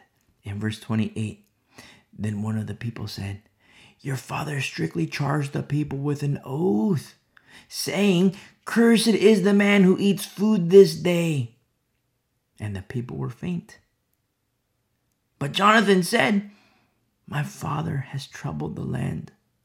Look now how my countenance has brightened because I tasted a little of this honey." He says in verse 30, "How much better if the people had eaten freely today of the spoil of their enemies which they found. For now, would there not have been a much greater slaughter among the Philistines?" See, Jonathan makes a valid case. I mean, here we are, we have victory. And if we have victory like this and we're faint, think of what could have been, if we weren't faint. You see, he makes a very valid case, a very strong case. But notice the impatience of King Saul. Imposing this oath, it seemed good for him. It seemed good for him to put Israel under an oath, doing what is right in his own eyes. You see? But what happened? It served against his desire, because the slaughter could have been even greater. The slaughter could have been even greater. I mean, if the slaughter was done by, 3 o'clock or 4 o'clock in the afternoon, hey, we could have been done by noon. You see? I mean, we were done at 4 o'clock, we were done at 5 o'clock, and that's when we were famished. But hey, we could have been done at like 10 o'clock. We could have been done in the morning. You see, the slaughter could have been even greater, and it made Israel faint. You see, King Saul, he thought his decision was good. His desire for vengeance. Remember, vengeance, that belongs to the Lord. Vengeance belongs to the Lord. And here, King Saul, no, he wanted his vengeance. And for us today, we look at this and it's easy for us. It's easy for us to say and rightfully acknowledge that God's ways are better. But sometimes we treat it as lip service only. You see? Sometimes it's lip service. Oh, yes, we love you, Lord, and, your ways are better, Lord. And it sounds good. And it's right to acknowledge the Lord in that manner. But what about when we're in the heat of the moment? What about when we're in the thick of circumstance? What about we're in the valley of decision? What about when a desire seems to be good? Is God's way still better? Straight up. Is God's way still better? What about when your desired path would reap you an extra $100? Your desired path would reap you an extra $1,000, an extra $10,000, an extra $100,000, an extra million, a cool million. What about when your desired path would retain friends and family? You still get to keep all your friends. You still get to get invited to all the dinners where your fridge can be empty and you'll be full. Why? Because all these people are inviting you over for dinner. Hey, can you come over for dinner tonight? Oh, I'm sorry. These other people invited me over. Okay, how about tomorrow? Okay, we'll do tomorrow. Somebody else called. Hey, can you come over for dinner? Hey, I'm sorry, I'm booked. Well, when are you available? It's like, hey, 2 months out. Okay, let's put it on the books. And what about when your desired path, you get to keep all your friends, you get to keep all your family?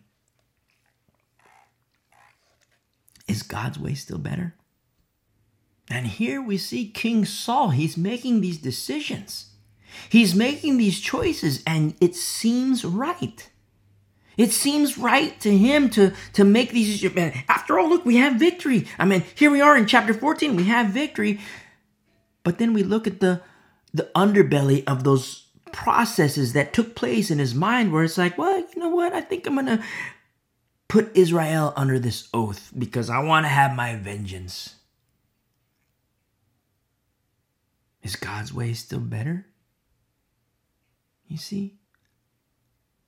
And for you and me, what about when our desires, What about when your desire, what about when that desire, when it begins to align with the Lord? And it comes at a cost. Sometimes it comes at great cost. You lose friends. You lose family. You lose money. It begins to cost you. It begins to cost you dearly. And now people who were friends, people who were brothers, people who were sisters, now they hate you. Because it's then when every single one of us can say, I am crucified with Christ. It is no longer I who live, but Christ who lives in me. Very important to understand. The ways of this world are not the ways of the Lord. And in this tsunami of apostasy, it's going to take a lot of people, a lot of believers. But who's going to stand at the end? You see? And these are things that we have to understand today. And I love so much how we see with Jonathan a breakaway from his carnal dad, his dad according to the flesh, which is why we give these major exhortation for young people, teenagers, even younger. I mean, we desire for a home to be of faith. Mom, dad, kids, everybody. We desire everybody. But in the last days, it is prophesied that under your own roof, you will have enemies. Enemies of the cross. Enemies of Christ.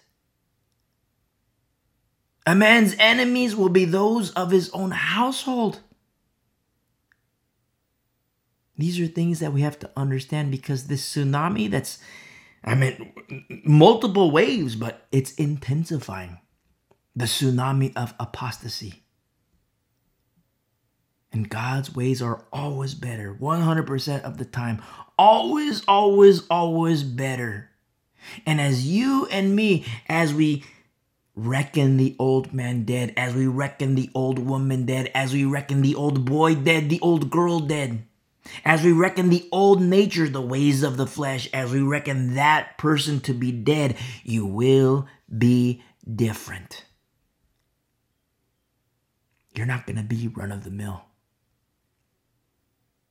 You're not going to be carnal, because you're of the Spirit and Christ is in you.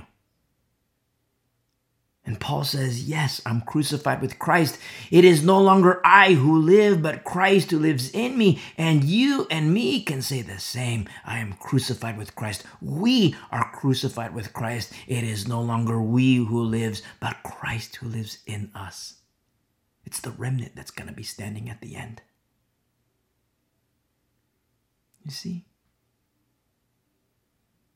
With King Saul here in chapter 14, he's trying to have it both ways. And we're going to see he continues to try to have it both ways. Well, I love you, Lord, but I also love my ways. I love you. Hey, Lord, can you help me out over here? Can you help me out over here? And, over here with this choice, you know what? I got this, Lord. I got this. Lord, I want to honor you like this. And, you say to honor you like this. Okay, I'm on board. I'll do it like that. But, this over here, I'll do it according to my ways. And Saul tries to have it both ways. We're seeing Saul become lukewarm, as he quenches the Spirit, as he extinguishes the Spirit of the Lord. We're seeing it in real time here in chapter 14. We've seen it already in chapter 13. We're seeing it in real time here in chapter 14, and it's going to get worse and worse and worse. Now look what happens in verse 31. Now they had driven back the Philistines that day from Michmash to Aijalon. So the people were very faint. It was not, like the example, like, we finished at 4 p.m. We could have been done at noon. If we weren't famished, we could have been done at noon. But, here it is, 4 p.m. and we still got more. So we're going to keep fighting until 8 p.m. You see? So the people here, they're very faint. The Hebrew people, they're straight up starving. They're hungry. King Saul got what he wanted. He got his vengeance. He got it in his allotted time frame. Nobody eats until I have my vengeance. And everything is just fine. Everything seems to be just fine, all right? Let's see what happens. Verse 32. And the people rushed on the spoil and took the sheep, oxen, and calves and slaughtered them on the ground, and the people ate them with the blood. Whoa. There's the saying, I'm so hungry I could eat a horse. Well, here the people, they're straight up starving. And they're eating the animals like on the spot. And don't forget, in the law, there are rules for warfare in the law. Remember, to lead with grace. Remember our study in Numbers, Deuteronomy, Leviticus, lead with grace. But then, I don't want to sound carnal in saying this, but according to the law, you could go to war, take out a couple guys, and, the guys are on the ground, you kill them. This is according to the law, rules of engagement of the, warfare according to the flesh. So a couple guys, okay, you kill them. They're dead. And when they're dead, you look in their satchels, okay, find some fruit, find some dates, and maybe some meat, drink their water. You're on the battlefield, there's the fruit trees on the battlefield. Listen, according to the law, it's okay to eat along the way, sustenance along the way. That's in the law. Warfare, according to the law. And this is something that King Saul, he made forbidden. Don't eat. Don't eat until I have my vengeance. You see? When really, remember, vengeance, it belongs to the Lord. Look at these behavior traits. These behavior traits of Saul, these behavior traits of the king, they're now impacting the people. It's already impacted the people. It's already been impacting the people, but now Israel is defiled. And before we think, how can Saul do such a thing? Let's not forget. It was the people who wanted a king. You see? Don't forget. They wanted a king. The Lord was their king, and that's what Samuel was trying to tell them. The prophet Samuel, he was trying to tell them, the Lord is our king. The Lord is our king. And the people said, hey, make us a king. We want a king.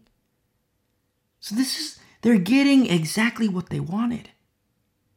They have their king, but look at him. You see?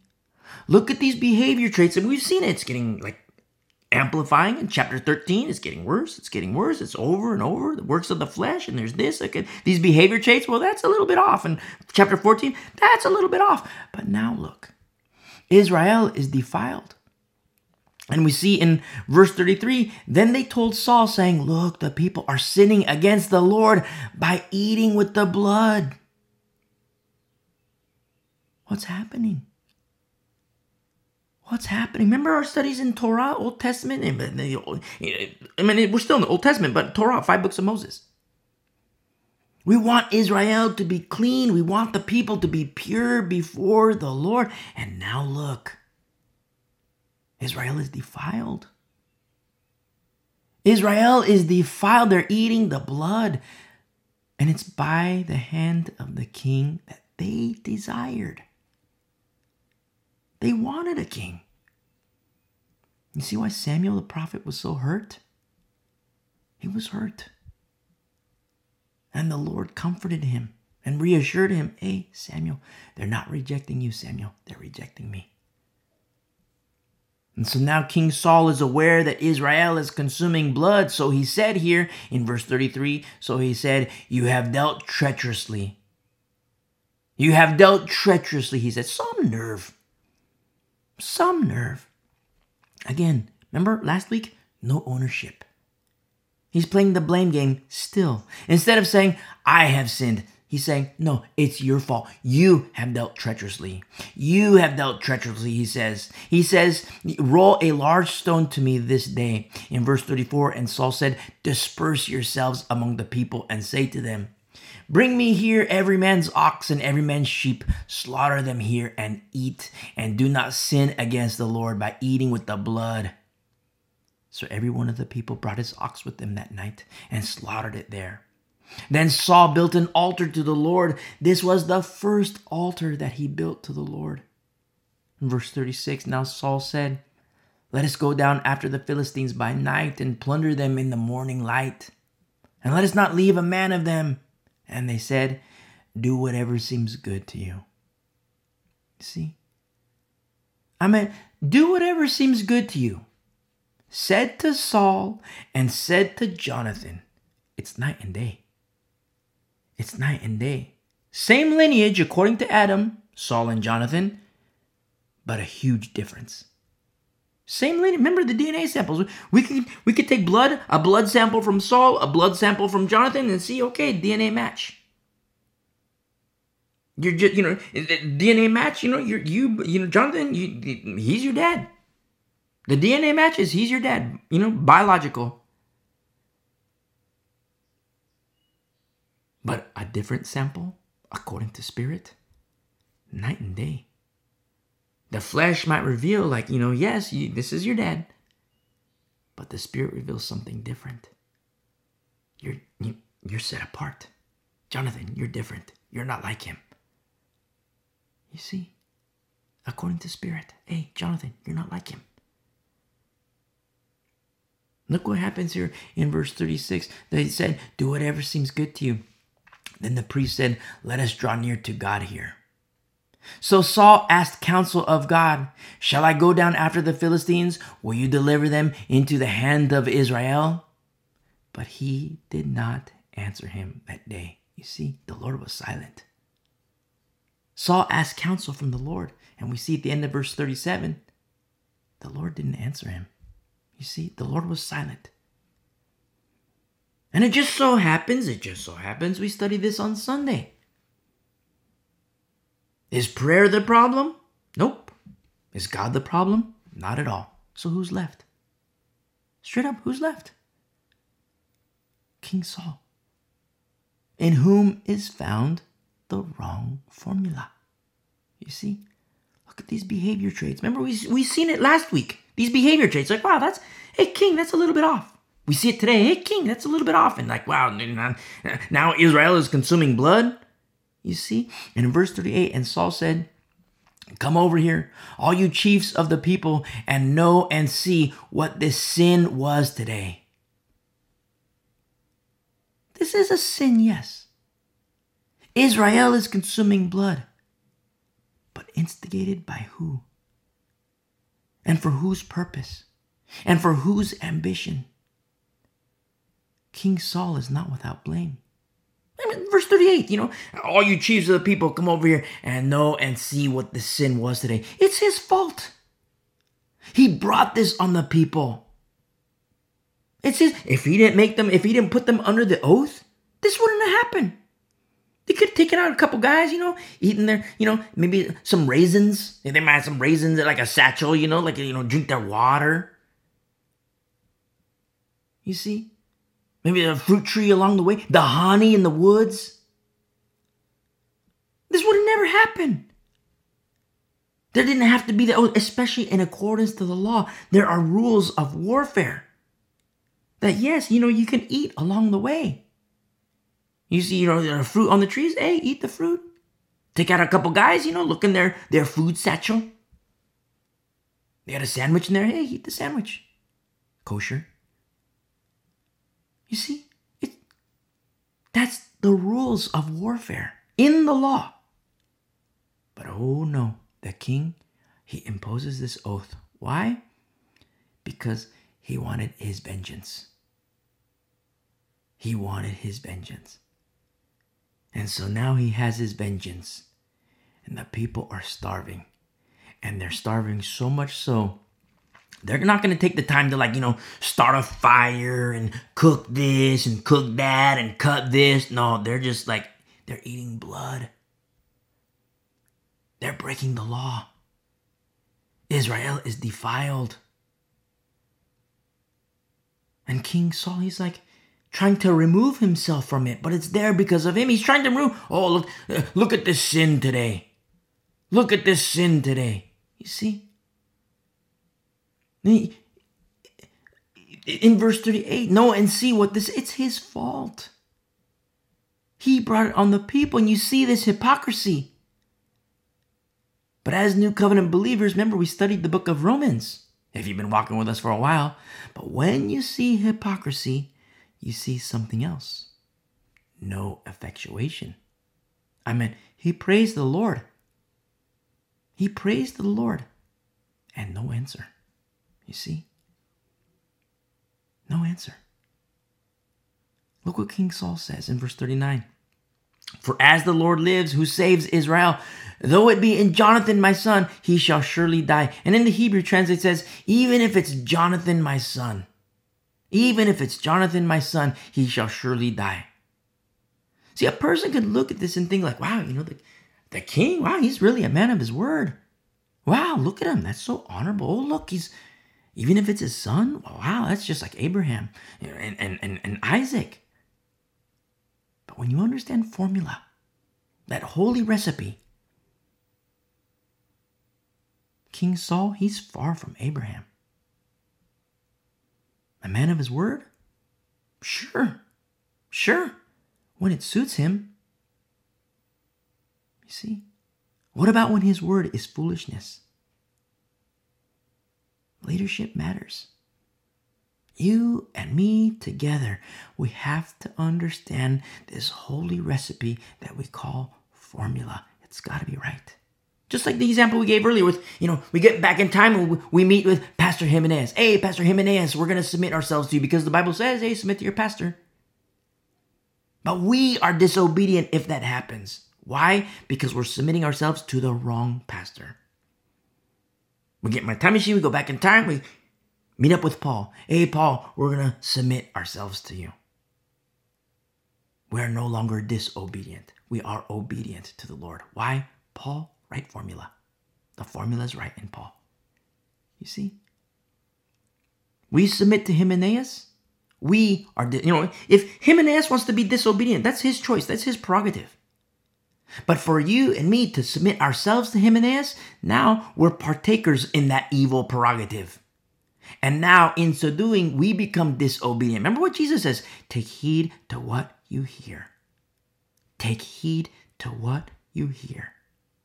Take heed to what you hear. That's what our Lord says. We have to understand the formula. You see? And don't forget, King Saul, that's the king that the people wanted. They have what they wanted. They wanted a king, and Samuel tried to stop them. And Samuel even warned them in obedience to the Lord. They said, no, we still want our king. The people rejected God, rejected Samuel, and now they have their king. And he's the one, King Saul, who brought this sin upon them. You see? And we see here, but not a man among all the people answered him. You see? He says in verse 39, though it be in Jonathan my son, he shall surely die. But not a man among the people answered him. Now remember several chapters ago, the people were shouting, long live the king, long live the king. I don't know what King Saul was expecting, but maybe he was expecting to hear the accolades of the people. But it's quiet here. Nobody answered him. In verse 40, then he said to all Israel, you be on one side, and my son Jonathan and I will be on the other side. And the people said to Saul, do what seems good to you. I wonder if there was just one soul in the crowd, maybe a couple. I wonder if there's just maybe one or two people, maybe a little bit more, who started to think, you know what? We should have listened to Samuel. We should have listened to the prophet Samuel. I wonder if there was anybody there, what's happening? Like we're eating blood, we're straight up eating blood, which is forbidden in the law. We're eating blood, and we have the king that we wanted, and we remember the words of the prophet Samuel, and maybe he was right. Maybe we were wrong to desire a king. I wonder if there's anybody in the crowd who started to think that. And in verse 41, therefore Saul said to the Lord God of Israel, give a perfect lot. So they're casting lots. Remember, the Lord didn't answer his prayer. The Lord was silent. They're casting lots and they're determining the will of the Lord. And, on one side is the people. On the other side is King Saul and Jonathan. And so Saul said to the Lord God of Israel, give a perfect lot. So Saul and Jonathan were taken, but the people escaped. You see, so this lot, they cast lots, and the lot determined, hey, death isn't for the people. Death is on the king's side. And in verse 42, and Saul said, cast lots between my son Jonathan and me. So Jonathan was taken. Now they're casting lots. Jonathan is isolated. Remember in our study in Joshua with Achan in chapter 7? And remember in how Achan was isolated? Something similar, isolated by Lot. It's something similar here. Now Jonathan is isolated by Lot. It's Jonathan. And in verse 43, so Saul, remember, father and son. Saul said to Jonathan, tell me what you have done. And Jonathan told him and said, I only tasted a little honey with the end of the rod that was in my hand, so now I must die. What a difference from his dad. Even in judgment, what a huge difference. Because Jonathan, he's not making excuses. He's not playing the blame game. No, he's not saying, I didn't know. Oh, it's this guy's fault. Oh, it's that guy's fault. He's not saying that. He just straight up says, hey, I tasted the honey and now I must die. Look what happens in verse 44. And Saul answered, God do so and more also, for you shall surely die, Jonathan. Look what happens though. The people, they intercede. In verse 45, but the people said to Saul, shall Jonathan die, who has accomplished this great deliverance in Israel? Certainly not! Exclamation point. As the Lord lives, not one hair of his head shall fall to the ground, for he has worked with God this day. So the people rescued Jonathan, and he did not die. Look what we see here. Jonathan, that taster of honey. The taster of honey, he lives. Now, we can look at this situation and be like, whoa, wait a second. Like, what in the world is happening? The people rescued Jonathan, and we see how King Saul, we see these behavior traits where he's kind of turning into like a yes man, like a modern day politician, whatever the people want. So the people intercede. And I do want to say much more. But I'm going to refrain from saying more. But the reason is for your safety. I mean, if we were in straight up face-to-face fellowship, I would have an idea of maturity levels and, be able to speak more openly about deeper things while providing guidance to those who are younger in the faith. But I'm going to refrain from saying more, but it's for your safety. Do you remember when we were in the epistles? And I said that I'm thankful for false teachers. And it sounds odd. Like, what in the world? I thought false teachers are bad. Yes, false teachers are bad. But the reason for being thankful for false teachers is because it prohibits the effectuation of re-crucifying Jesus. So it's not a thankfulness for the false teacher, for the sake of the false teacher. It's thankfulness for the sake of the sheep, for the restoration of God's flock. And that's why we say, hey, jump ship. If you identify your pastor or teacher and the guy's false or the lady's false, hey, listen, jump ship. You got to jump ship. And so forgive me because here I do want to say more, but it's something kind of similar to that very concept of, like being thankful for the false teacher, but it's not for the sake of the false teacher. It's for the sake of the sheep because of effectuation. Because the formula is wrong in a pastor, or the formula is wrong in a teacher. What that does do is it limits effectuation for other truths because the pastor is wrong. You see? Because there are passages about effectuation for the re-crucifying of Jesus, which is impossible. And when that happens, that's straight up judgment. It's not a good thing. It's not a good thing at all.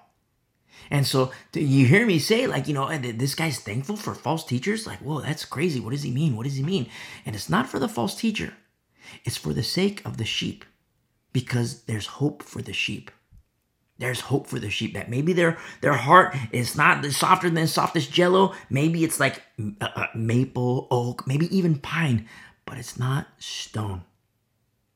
You see, it's not stone, because effectuation of God's promises, and the false teacher is what limits the effectuation of that promise. Now, it's not to say that, remember, if there's no love of the truth, what happens? Strong delusion comes as a result.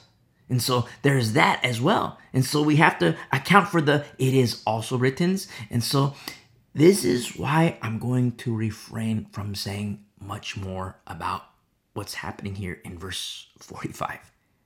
It's not like, like I don't want to say it. It's that it can be misconstrued. We have to have, if we were in face-to-face fellowship, maybe I would separate, certain people and say, okay, look, if we're like pastors, a group of pastors, hey, we're going to we're going to study this for 10 more hours, because these are things that have to be understood for effectuation, accounting for the many, many, it is also written.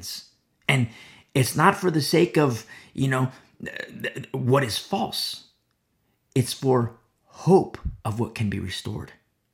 You see, very important to understand. And these are things that pastors in the last days, pastors must understand, because this tsunami, it's big. This tsunami, and multiple waves of tsunami. It's like tsunami comes, and the waters recede, and then next one's the next wave is coming. It's not stopping. It's going to get worse and worse and worse. And so we're going to refrain from expounding more on verse 45, but it's for the sake of the body. It's strictly for the sake of the body, you see? And something also that needs to be said, the frequency of ours, it could be the wrong time, but it does come to mind at this particular juncture. The frequency of our studies, it's going to change. Right around the time we get to the book of Mark, right around the time we finish the book of Mark, there's going to be a little shift. The frequency of our studies, it's not going to be the regular Sunday, Wednesday. It's going to change.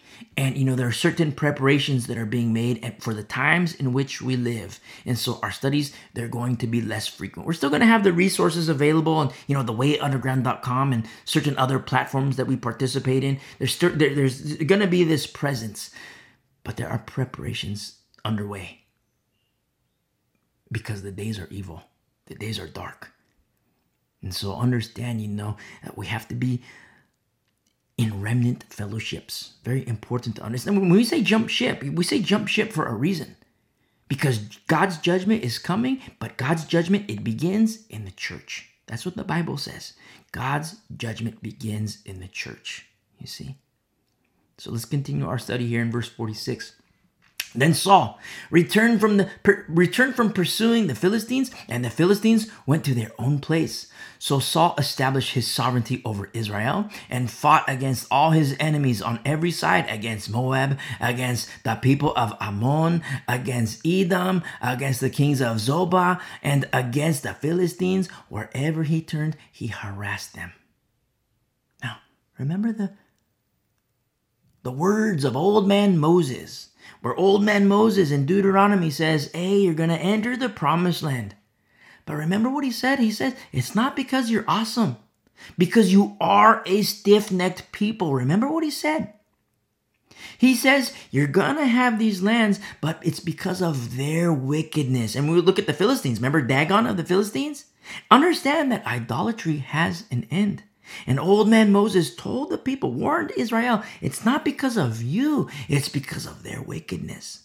And something we've seen already, and we're going to keep seeing in the Old Testament, is the ups and the downs of Israel. And we're going to even see moments where God is on the side of the oppressors of Israel. Amen. Look at Moses. Look at Moses and look at Korah. Both of Israel. But who lives? Look at Achan and look at Rahab.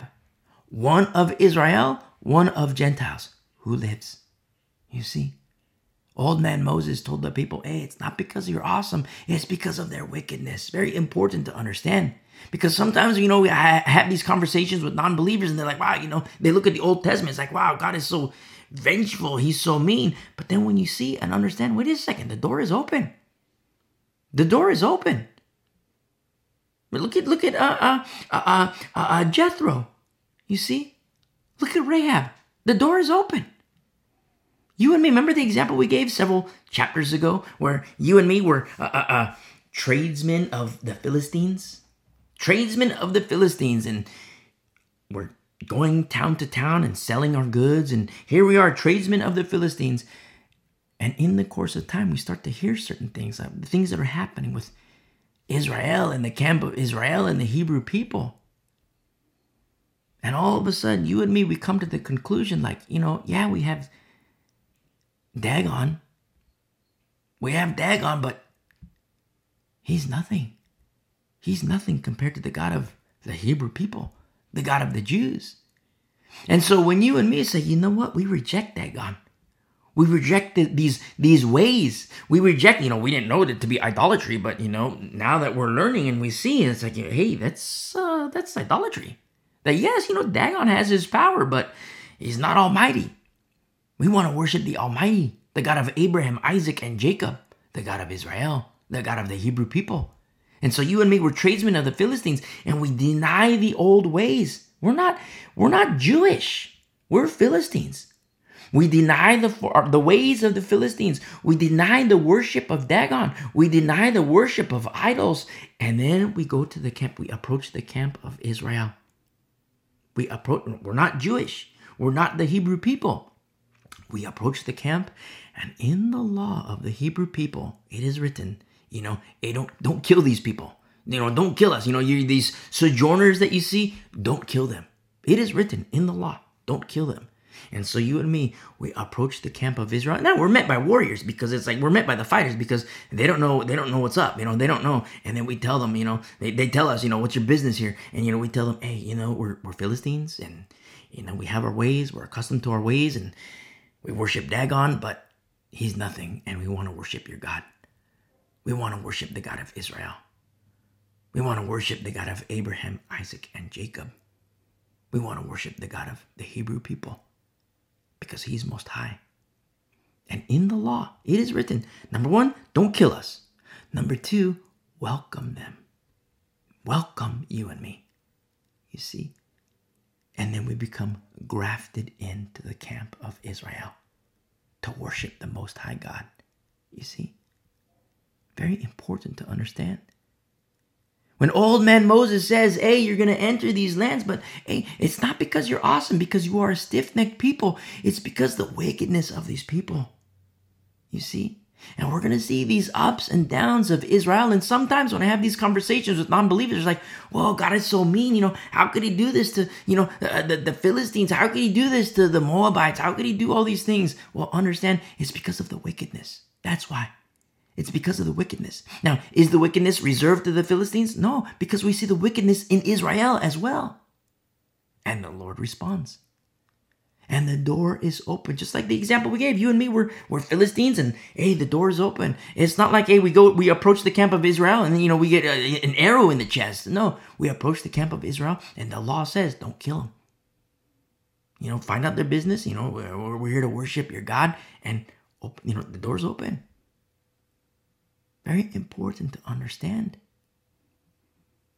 Verse 48, and he gathered an army and attacked the Amalekites and delivered Israel from the hands of those who plundered them. The sons of Saul were Jonathan, Jeshui, and Malchishua. And the names of his two daughters were these: the names of the firstborn, Merab, and the names of the younger, Michal. The name of Saul's wife was Ahinoam, the daughter of Ahimaaz. And the name of the commander of his army was Abner, the son of Ner, Saul's uncle. Kish was the father of Saul, and Ner, the father of Abner, was the son of Abiel. Now there was fierce war with the Philistines all the days of Saul. And when Saul saw any stronger man or any valiant man, he took him for himself. Remember what Samuel the prophet warned? Remember what Samuel warned? You want a king? This is what he's going to do to you. And the people were adamant. Give us a king, give us a king. And okay, the Lord told Samuel, remember, they're not rejecting you, Samuel. They're rejecting me. Give them warning and give them their king. You see? And before, God was king. And then we see it replaced by Samuel.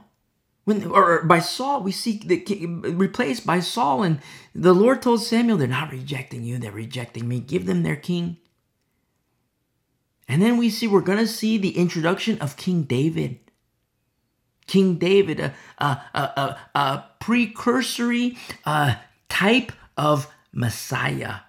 And we see fulfillment in the Son of David, Son of Man, Son of God. And God as King, to this day, it's a pending event as taught by the prophets, as told by the prophets, as written by the prophets. It's a pending event according to the flesh. It's a pending event. But for the present believer, the Lord, He's already our King. And it's Jesus, you see? To the beautiful, beautiful, beautiful people of the way, a remnant of these last days. God bless you. I love you.